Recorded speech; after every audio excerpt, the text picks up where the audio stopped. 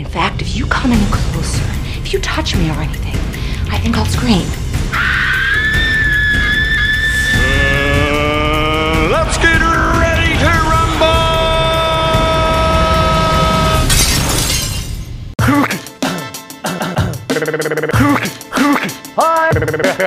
Hi all, and welcome to the Wednesday Rant. I want to introduce to you my fluffy duck. Excuse the Ewok. Okay, I want to talk about traditions. I want to talk about crazy, insane traditions. Give me Massos, give me Croatians, give me crazy Lebos. Give me Jews doing horrors. I was in a horror one time where I actually broke my rib.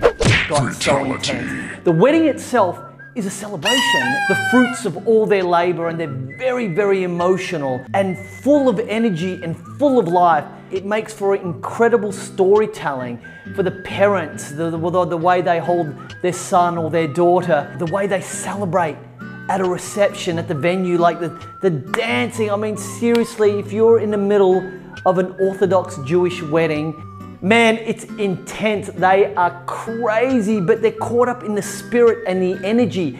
And that's what makes it incredible to film. So I would say, don't get caught up in those visual, marquee, gorgeous, beautiful weddings.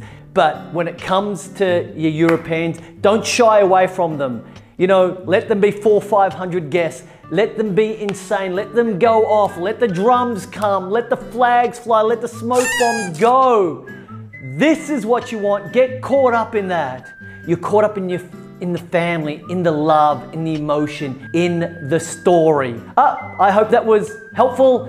I don't know why that may be helpful, but I hope that was helpful. Bye for now. Away. Hi. Pause. Cut that out.